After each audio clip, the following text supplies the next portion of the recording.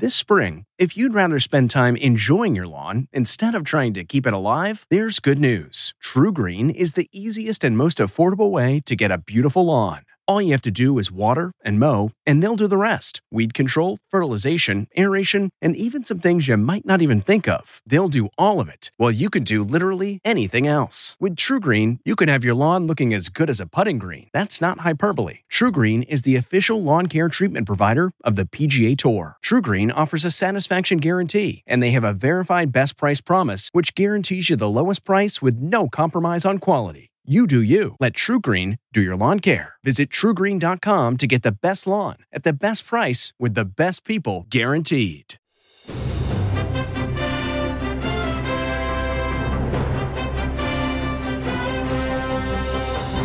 Dr. Slaoui, thank you so much for joining us. You know, President Biden said that he would reach 100 million doses within the first 100 days. He reached that goal in 58. What do you make of that accomplishment?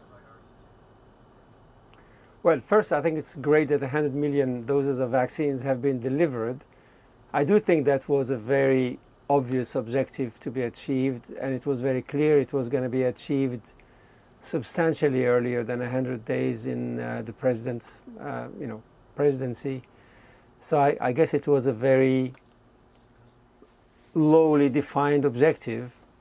But the most important actually is 100 million doses have been given, and that's what counts.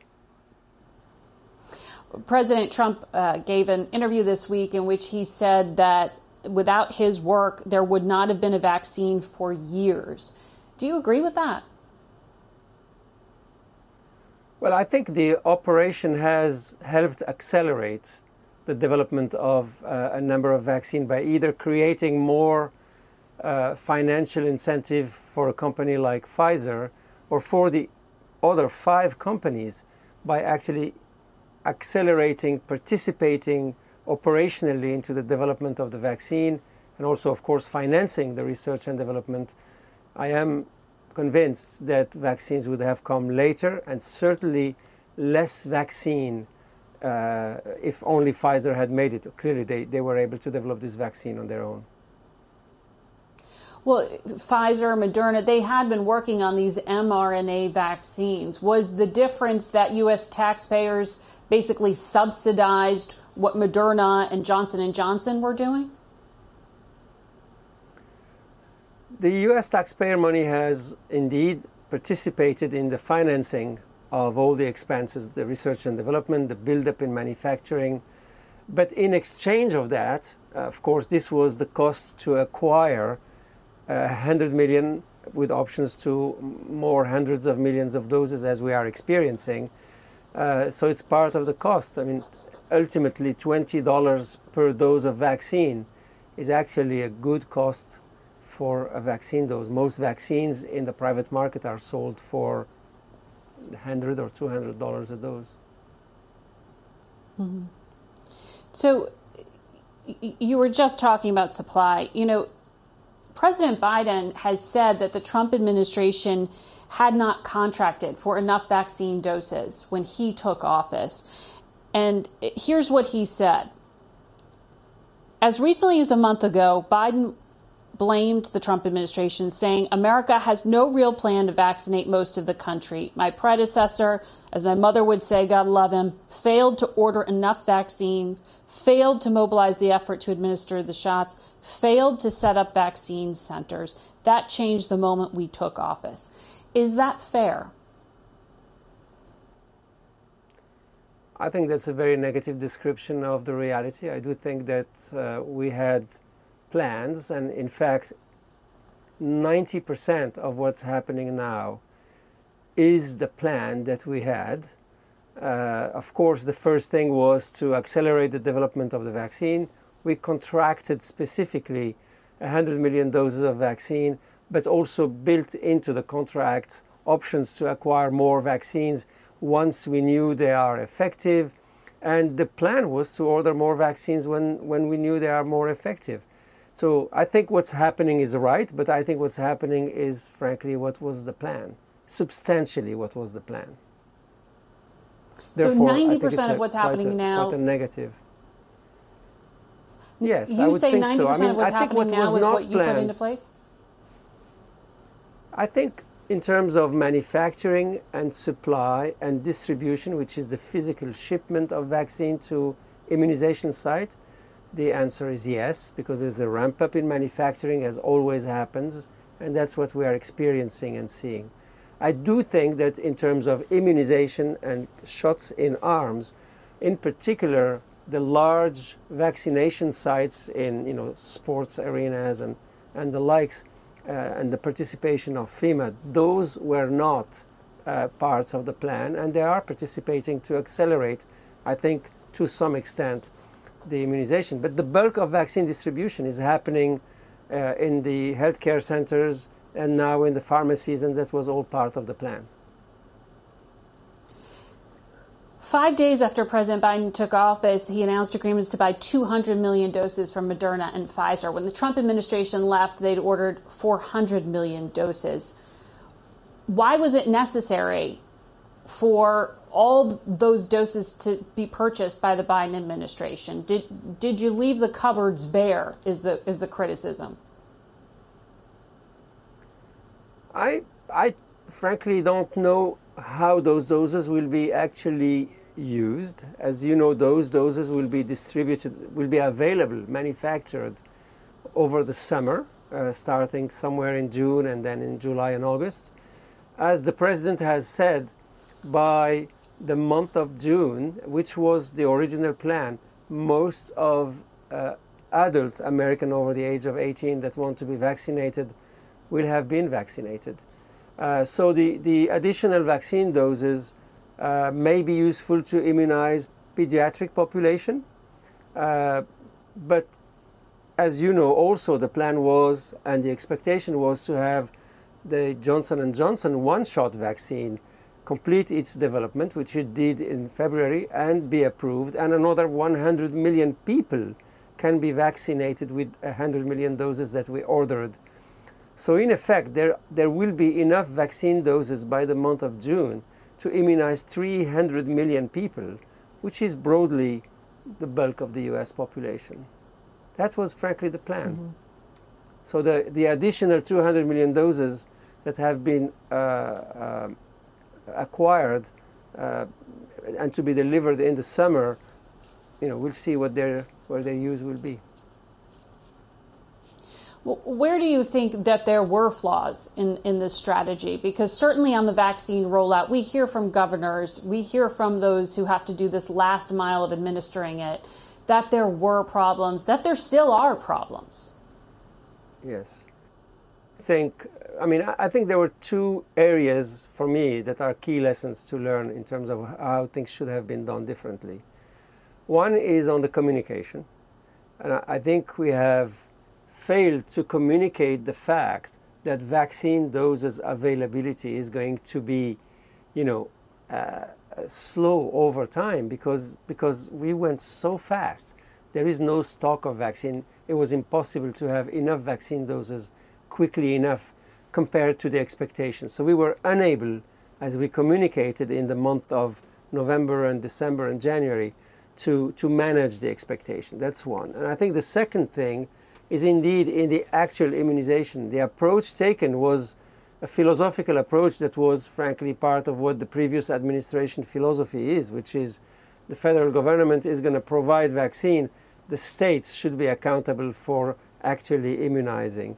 And that's the principle on which we have worked. Clearly, there was a need for the states to actually learn, which they did in reality, and that's how improvements are happening now, and also for the central government to participate in that learning process and accelerate it. So those two areas definitely could have been done better, and I hope we will definitely remember the learnings from this instance. I hope we'd never have to use it again, but if we were, definitely more interaction between the federal government and the states earlier. And what about manufacturing? Because one of the things that President Biden did do was to get Merck, a competitor to Johnson & Johnson, to step up and help them produce supply to make up for their own shortfall. Did Operation Warp Speed have a manufacturing plan like that in place? So the discussion with Merck had started already prior to the new administration taking office, including discussions around making available their facilities for definitely on the short term doing what's called the fill finish, which is the putting vaccines into the sterile vials, and then over a longer period of time to manufacture the bulk vaccine itself. And they have been completed under this administration, and I think it's very, very good, and it's excellent that the industry goes beyond its competitive scenarios and work together. Now, the solutions are going to be frankly effective in the month of maybe May and June. It takes a while for a manufacturing site, even if it exists already, to be validated and approved by the FDA to do something. You know, you have to approve the people, you have to approve the processes, you have to test them. That takes time, and you know, it will accelerate towards the tail end of the distribution of this vaccine. But just to clarify, was President Trump going to order Merck to do this? No. But we had discussion. The HSS had discussions with Merck to come to an agreement to use Merck's facilities for pandemic purposes, yes. Do you think that President Trump's refusal to concede the election caused problems in the handoff to the Biden administration when it comes to vaccines? Well, when I was still in the operation, I did express in one interview or the other the surprise that there were not a lot of interaction, at least at my level, of discussing how things will go in terms of the transition, which was one of the reasons, frankly, I decided to stay beyond my original plan, which was to move on once 2 vaccines are approved, which happened by the middle of the month of December. So things didn't start very quickly. Now, the reality, frankly, is that everybody stayed in the role, the people that were involved, except for myself.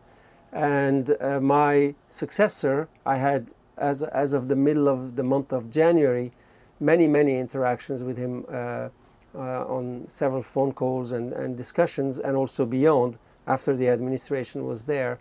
So I don't think there's been, in terms of execution and operations, I don't think there was any changes or delays.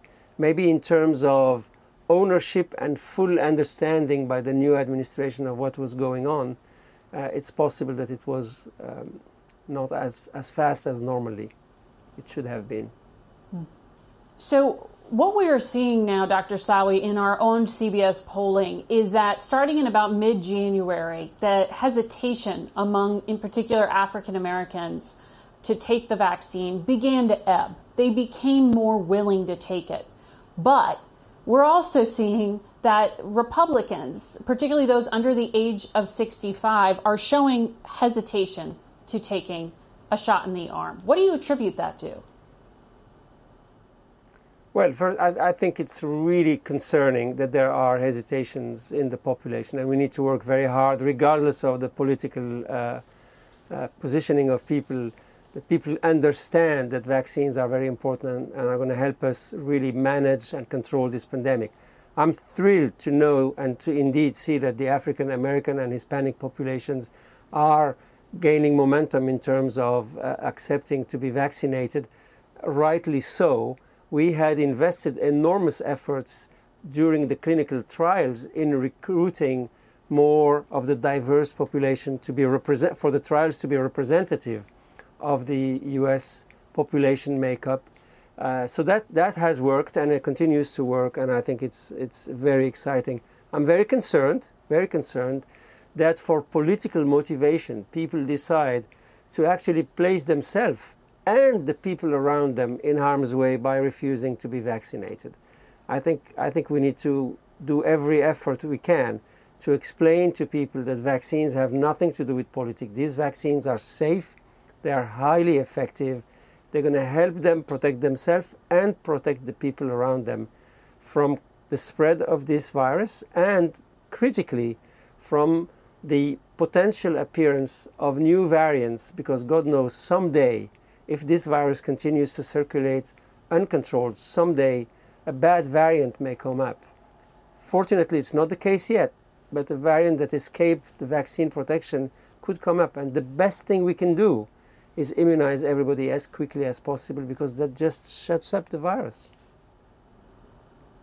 But you are saying, and President Trump has taken credit for the work on the vaccine. Why do you think Republicans are now hesitant to take it? Frankly, I don't know. It's beyond my rational thinking. I'm a scientist, not a politician, but I would hope that President Trump and others in the Republican Party should really work hard to engage more Republicans to accept to be vaccinated. It's the right thing to do. Well, President Trump has said he's taken the vaccine, but he chose not to do so on camera. Do you think that would have made a difference? I do think it makes a difference. I think people project images and can convey important messaging. You know, I saw that, for instance, the Prime Minister in the UK with the AstraZeneca on safety, I think 2 days ago, was immunized in public and said this vaccine is safe, all the data show it's safe, I'm going to take it. And that's very, very important. You know, this continues to be, the response to the virus continues to be a political issue. This week, Senator Rand Paul mocked Dr. Fauci for continuing to mask after he was vaccinated. Do you think people who've been vaccinated need to still wear masks? I do think, as long as the herd immunity levels have not yet been attained, that people who have been vaccinated should continue wearing a mask when in public and in crowded areas, because what we don't know yet is whether the vaccine prevents replication of the virus, and therefore that these people who are protected themselves may be carrier of the virus and infecting others. That's the reason why people who are vaccinated should be wearing a mask. It's an act of, frankly, civility, I would say, vis-a-vis the people around us who have not yet been vaccinated. So yes, but I would hope by this summer that we will have reached a level of vaccination in the population such that we could start dispensing from it, except maybe in highly dense settings, such as, I don't know, a concert or something where people are really very close to each other. So in that circumstance of going into those crowded areas, a sports arena, to a concert, do you think that vaccines should be required to go into a plane, for example, and to travel? Should there be vaccine passports? I think it will depend, in my view, on how much the pandemic is under control and the virus replication is under control. If there is very little vaccine circulating, I think personally that the personal freedom is of course very important and should go on. If we may find ourselves in a situation, because there is still too much virus circulating, that we'll have lockdowns and things like that, I would actually personally agree that unless people are vaccinated, there are some areas and some activities that they should not be doing. And this exists. For instance, physicians have to be vaccinated against hepatitis B because they run the risk to acquire it, but also they run the risk potentially to give it to their patients. So these settings exist that for certain activities you should be vaccinated because that's how you protect the population. Did you have a plan for that? And do you think that those requirements would incentivize people to get a shot in the arm? There wasn't a plan about making vaccination mandatory, and frankly the operation was really focused on discovering, developing, manufacturing and physically distributing the vaccine, not even immunizing. So we haven't looked into that. I'm more here talking frankly on my personal perspective. I think that people should be vaccinated. unless there is a contraindication for them. Now, you know, individual liberties are very important too, but in the face of global population risk, I think personally individual freedom should listen more and accept certain restrictions. Exactly the same reason we stop at a red light or at a stop sign. There are certain rules that allow society to live together, and when we have a new virus that came in, certain rules should be applied to allow us to continue to live together normally. On a personal level, I wonder, now that you're in private life, do you feel like you're stigmatized for having worked for the Trump administration? Frankly, with time, the one thing I want to focus on is I feel extremely fortunate to have been able to help and participate to allow us to have vaccine and control this pandemic. That's the only thing that counts. There were moments, frankly, where I told myself, oh my God, why did I get myself into this? But they never lasted long because the mission is way more important than those emotional moments. I do believe that it's a mistake to politicize a health issue. It's a big mistake. Many people probably have died or suffered because the whole situation became so political that emotions overtook rationality.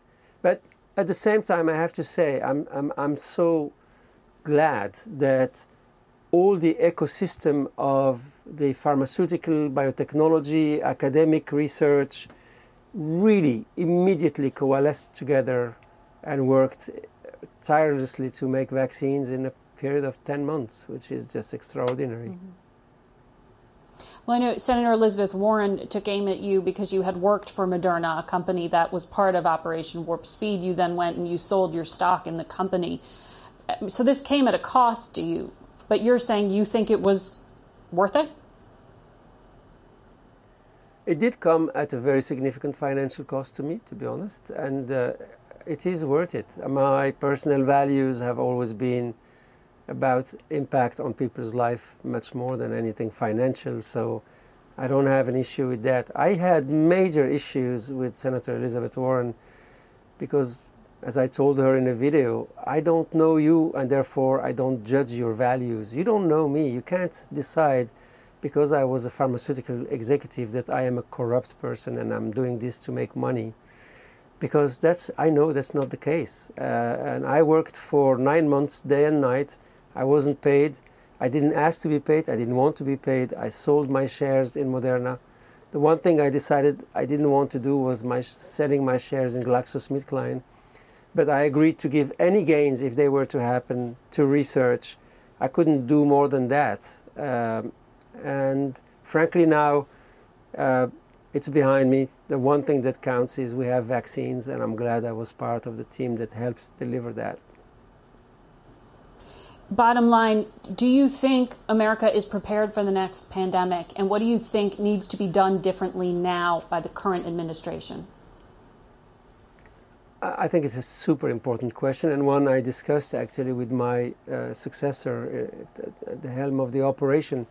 We have to be better prepared. And the preparedness, in my view, should in particular include availability of manufacturing capabilities, which means manufacturing sites, manufacturing equipment, and manufacturing people that are running the manufacturing of vaccines on an ongoing basis. I draw a parallel with the Army. When we discover aircrafts, we manufacture them, pilots fly them every day.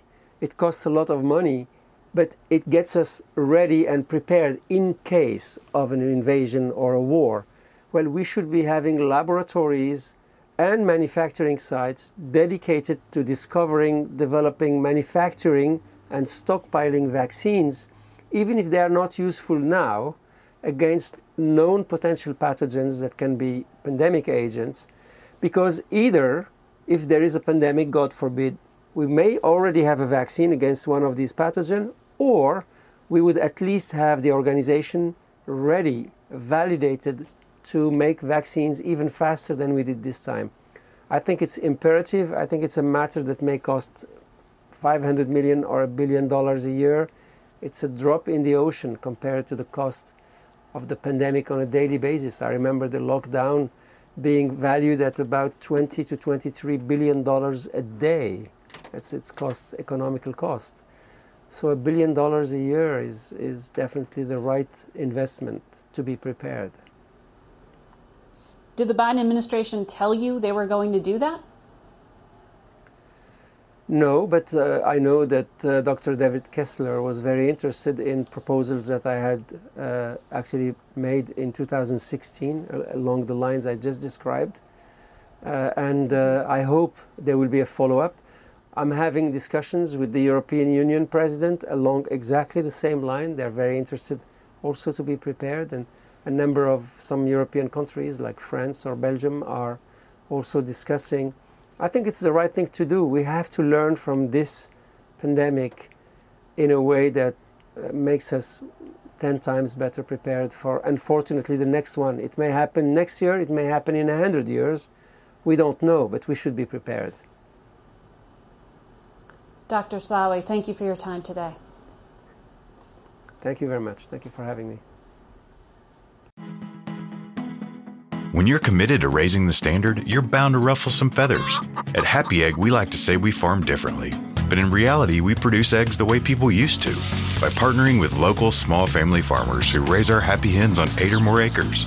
Because in our opinion, farming shouldn't be complicated. It should be happy. Choose happy with Happy Egg. Visit happyegg.com and look for the yellow carton at a store near you. Happy Egg. It was the biggest scandal in pop music. The stars of Milli Vanilli, the Grammy-winning multi-platinum R&B phenomenon, were exposed as frauds. But none of this was their idea. So whose idea was it? Enter German music producer Frank Farian. He saw the success of acts like Michael Jackson and Prince, and he wanted in, no matter the cost. So he devised the perfect pop heist. 2 once-in-a-lifetime talents who were charismatic, full of sex appeal, and phenomenal dancers. The only problem? They couldn't sing. But Frank knew just how to fix that. Wondery's new podcast, Blame It on the Fame, dives into one of pop music's greatest controversies and takes a never-before-heard look at the exploitation of 2 young Black artists. Milli Vanilli set the world on fire, but when the truth came out, Rob and Fab were the only ones who got burned. Looking back now, it's hard not to wonder, why did everyone blame them and not the man pulling the strings? Follow Blame It on the Fame, Milli Vanilli, on the Wondery app or wherever you get your podcasts. You can binge all episodes of Blame It on the Fame early and ad-free right now by joining Wondery Plus. Hi, this is Jill Schlesinger, CBS News business analyst, certified financial planner, and host of the Money Watch podcast. This is the show where your money is not scary. It is a show that's all about you. It's your questions that make it possible for me to provide unconventional and entertaining insights on your money, and maybe more importantly, on your life. Follow Money Watch wherever you get your podcasts. You can listen ad-free on the Amazon Music or Wondery app.